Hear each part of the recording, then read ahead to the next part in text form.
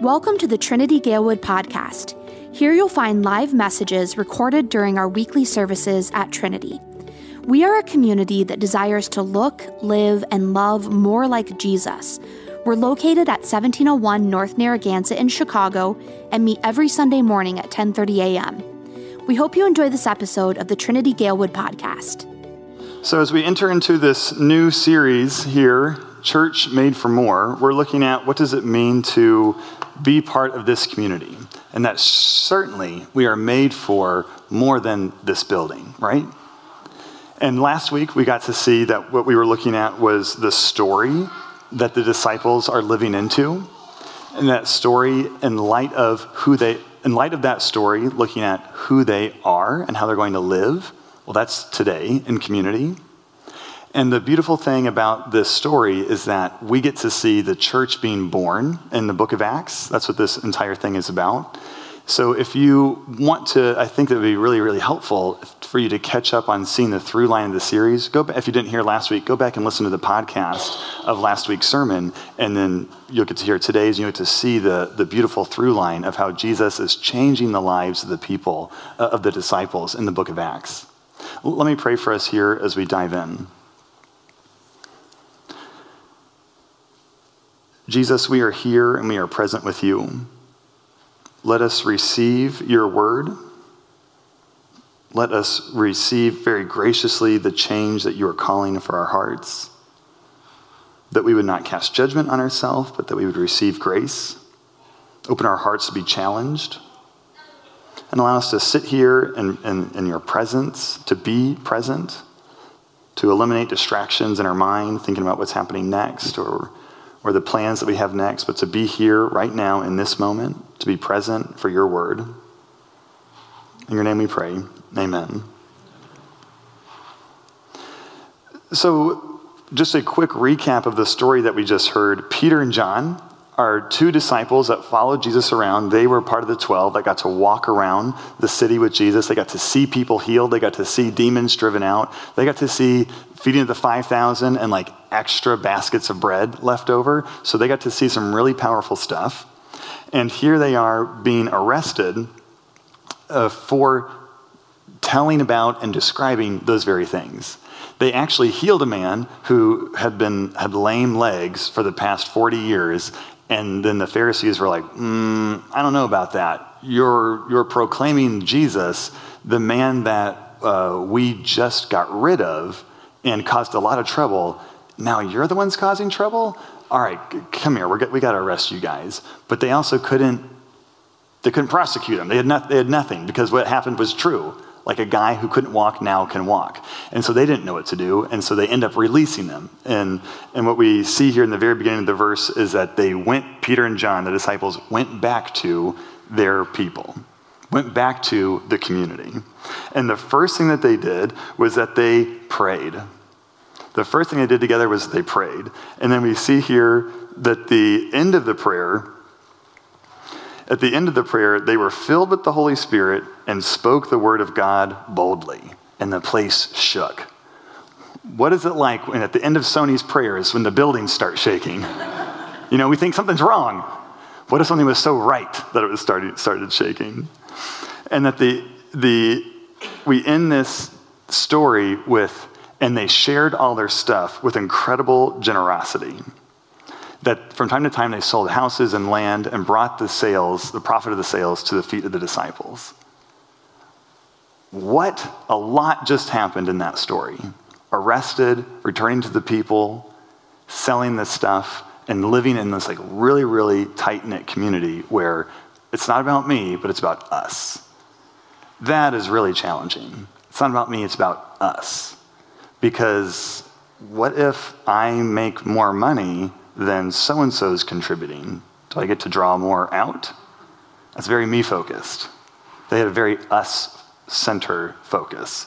And so we get to look at that today. What does it mean to live knowing the story of Jesus, knowing the resurrection story of Jesus? The disciples know this, are now living in light of that. What does that look like? It looks like community. So these are the focuses of each week that we're going to go through. that we're going to look at. What we looked at last week was the story. The disciples are living into this new story. Today, we're looking at the disciples living into this new community. And then these next three will be what we go through next. Jesus at the center of each one of these.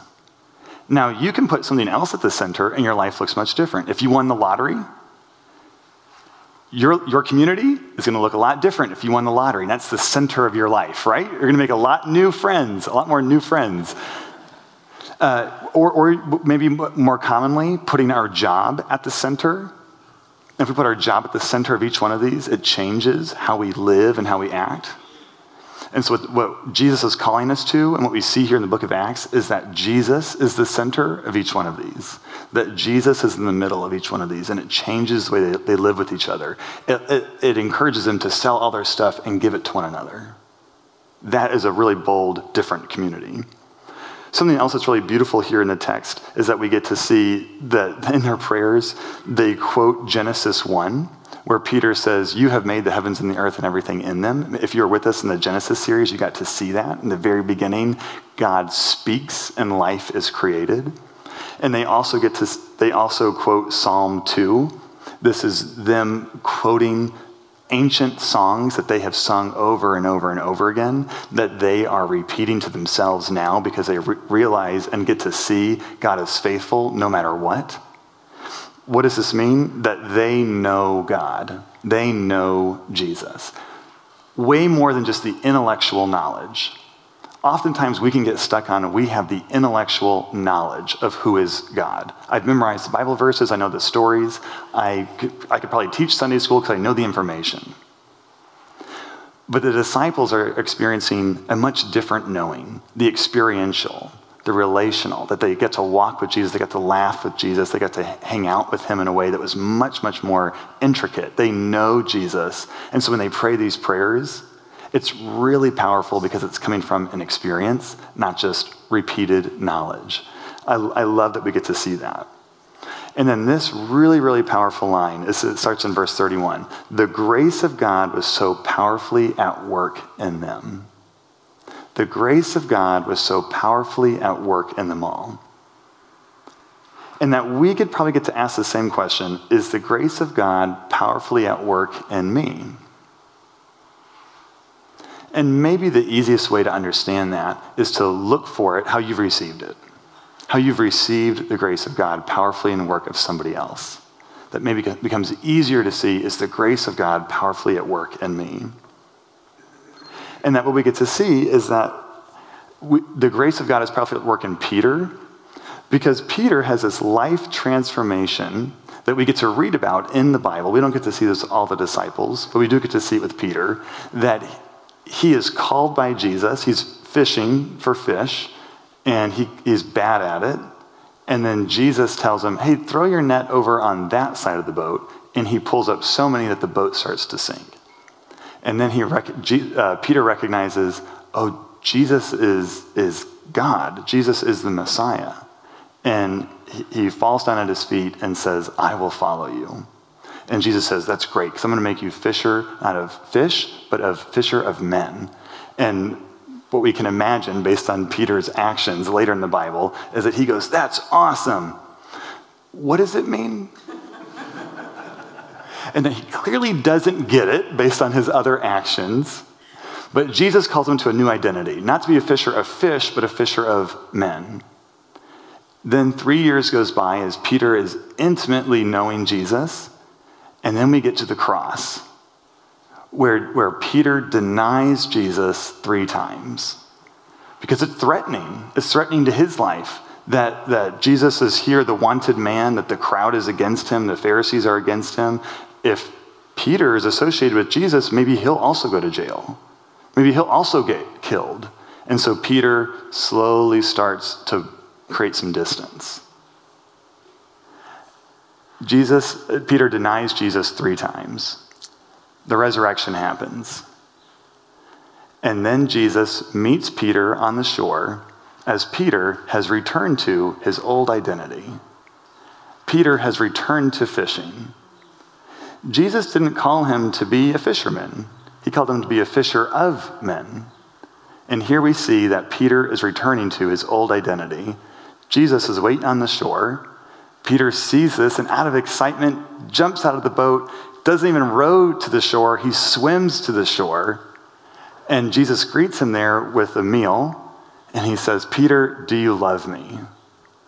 And I've got to imagine that stung, because Peter followed Jesus around and clearly loved him. And here Jesus is asking him, do you love me?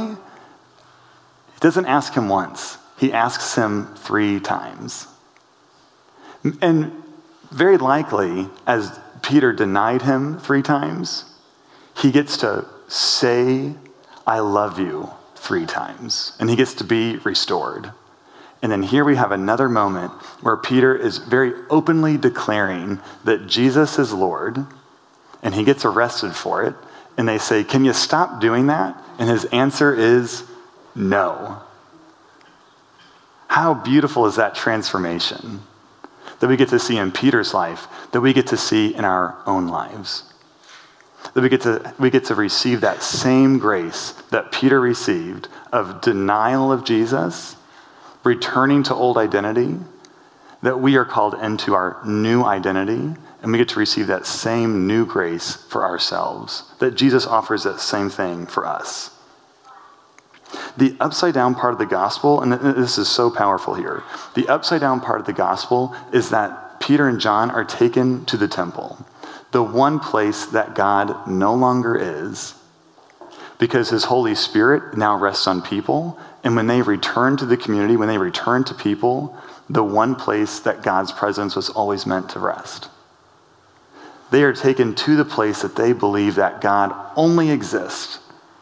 But the Holy Spirit has come to rest on each one of them to say, God is not here in this temple. God is now in us. God is now in us. So then what do we do with that? We then take the Holy Spirit to other people. And we can do that when the grace of God is powerfully at work in us. At verse 31, when the grace of God is powerfully at work in us, we can take him to other people. How? Phil's friends. That we can love other people that we've never met. That we can give graciously of ourselves to people we've never met, but we know that they're in need. Need to feed. The grace of God is powerfully at work in us when we say, I know there's a problem with food scarcity, but I would like to show up and do something about it. I can't solve everything, but I'm going to show up and do something for one person, for 2 people. That my life is going to be an offering to other people. How powerful is that? I'm sure you can think of the same thing when it's been done to you. When you didn't deserve it, someone offered you forgiveness. When you didn't deserve it, someone showed up at your house and gave you something. The grace of God powerfully at work. I love that verse. Okay, so then what does this look like to live this out? When I think about the clarity of the Bible, it doesn't always offer it. And so when I see something like this, they sold all their stuff and they lived in community, I go, clarity. This is what life is meant to look like. And instead, this is more descriptive than it is prescriptive. This is not telling us, the book of Acts, this is how now, Trinity Galewood, you are supposed to be as a church, but instead, as a response to God's goodness and grace, this is how they responded. And it looked like total graciousness. So one of the things that we can look at right now is be reminded, the Bible is not written to us, but it is written for us, and that this is a description, not a prescription. Okay, so that's number one. Something else that was also really helpful is that being able to look at the response that they have to Jesus is generosity. It's not the place that they started. It's the effect of the cause. Jesus being the cause. And that the response of that is this like spontaneity of sharing of everything. And it's not just their stuff. They are proclaiming very boldly the words of Jesus. They are proclaiming very boldly the actions of Jesus. That they are being generous with the grace that they've received and offering it to other people. And so I think what does it look like? It's this invitation to generosity.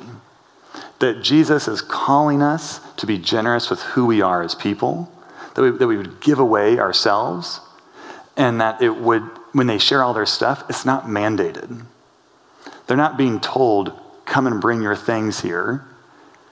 It is out of their own abundance. That's not true. It is out of their own generosity, because they did not have a lot. To follow Jesus at this time was to be persecuted. And so maybe really the sharing of stuff was because they recognized, oh, we're not doing so hot individually. Let's find each other. And this is like, if you look at who becomes Navy SEALs, it's not the people who are like the big, strong guys with the tattoos or like the leaders of the football team. Like, that's not who becomes the best of the best Navy SEALs. Like, the one marker that they can track to go who's going to make it is when you are in the midst of your own suffering and your own, like, I can't go one more inch, and you see someone in need and you reach out to help them. That's the marker. It's giving, it's generosity, it's you over me. And that's what we get to see here described so long ago in the book of Acts, is that they're being persecuted for the way that they follow Jesus, and then most likely they're getting like shut out of the marketplace, they're not making as much money, or they're not getting jobs because of the way that they follow. And so then in their own depravity, they see someone else and go, I'm going to serve you. That's powerful. That's what it means to follow Jesus. An invitation to generosity, not something that's mandated. And then finally here, we get to see a lot of plural language in this passage. And that we see here at the very, very beginning, and they return to their people. Peter and John leave being arrested and go to a community that already existed. And that they get to express Jesus together and receive Jesus together. And Adam said this really well. In the pandemic, the social distancing was like, sure, I'll do this for today, but not tomorrow. This is hard. The lockdown, do you remember that? Like, let's say 2 weeks, don't go visit people. I was like, I could do that. I did it for a day. And Justin called me out on it so fast. I'm like, come on, man. It was so difficult, the social distancing. And then we ended up finding ways to get around that through like Zoom community, but you could still feel it. You could still feel the challenge of it, that we are designed for and built for a community. And I think this is why we do small groups as a church, that we come together here as a large group. And then we also, and you feel this like in your regular life, like you have 5 or 6 really close friends. These are the people that you text the most often. These are the people that you are getting together with regularly. This is how we grow as people. And that this is how we grow in our faith together as a church. This is why we do small groups. That you come here together, and that we would also during the week have a smaller group of people that we're growing together with, that we're having conversation with, that we're sharing our prayer requests with. That small groups is the way that we want to grow in our faith together, because there's just greater ability to express who we are and be received by other people. And so we look at, what does it mean to grow in community together? If you're someone who likes to highlight or underline in your Bible, I would mark this up here. This is verse 33. And God's grace was so powerfully at work in them all. And that when we look at the generosity of what it means to share and witness to who Jesus is, that is really scary. And it might be even very difficult to know what to say. And that the first place you might start is recognizing, instead of what can I share with someone else, but instead say, what has Jesus given to me? And that if you start there, then you could end up sharing Jesus much more easily with someone else. But if you start here, what has Jesus offered to me? Then it makes it much easier to be generous with your witness. That God's grace is so powerfully at work in me. How have I seen that? Where have I witnessed that? Where have I felt that? How has God's grace been powerfully at work in me? And that's something that you could journal about for an hour or two and be like at the starting point, not at the finish line, but at the starting line. How has God's grace been powerfully at work in me? And one of the ways that we get to see how God's grace is powerfully at work in us is through his life, death, and resurrection. That God's grace is powerful enough that he comes to us, that Jesus comes to us, that he lives among us and says, I want to be with you, and I offer myself to you. Communion, body and blood, I offer myself to you. And then on the resurrection, he doesn't just kind of wave to Peter on the shoreline, but he sits with him. And just got to have been some tears as Peter realizes and admits the shame and the guilt that he is feeling. And Jesus offers restoration. That Jesus offers the same restoration to us today. And that we get to respond to that each week as we take communion together. Let me pray for us here as we continue in our worship. Holy Spirit, we pray for the grace of God to be powerfully at work in us. To be generous with our stuff. To be generous with our words. It is easy to hold tightly to things like our money. To give us a posture to let go.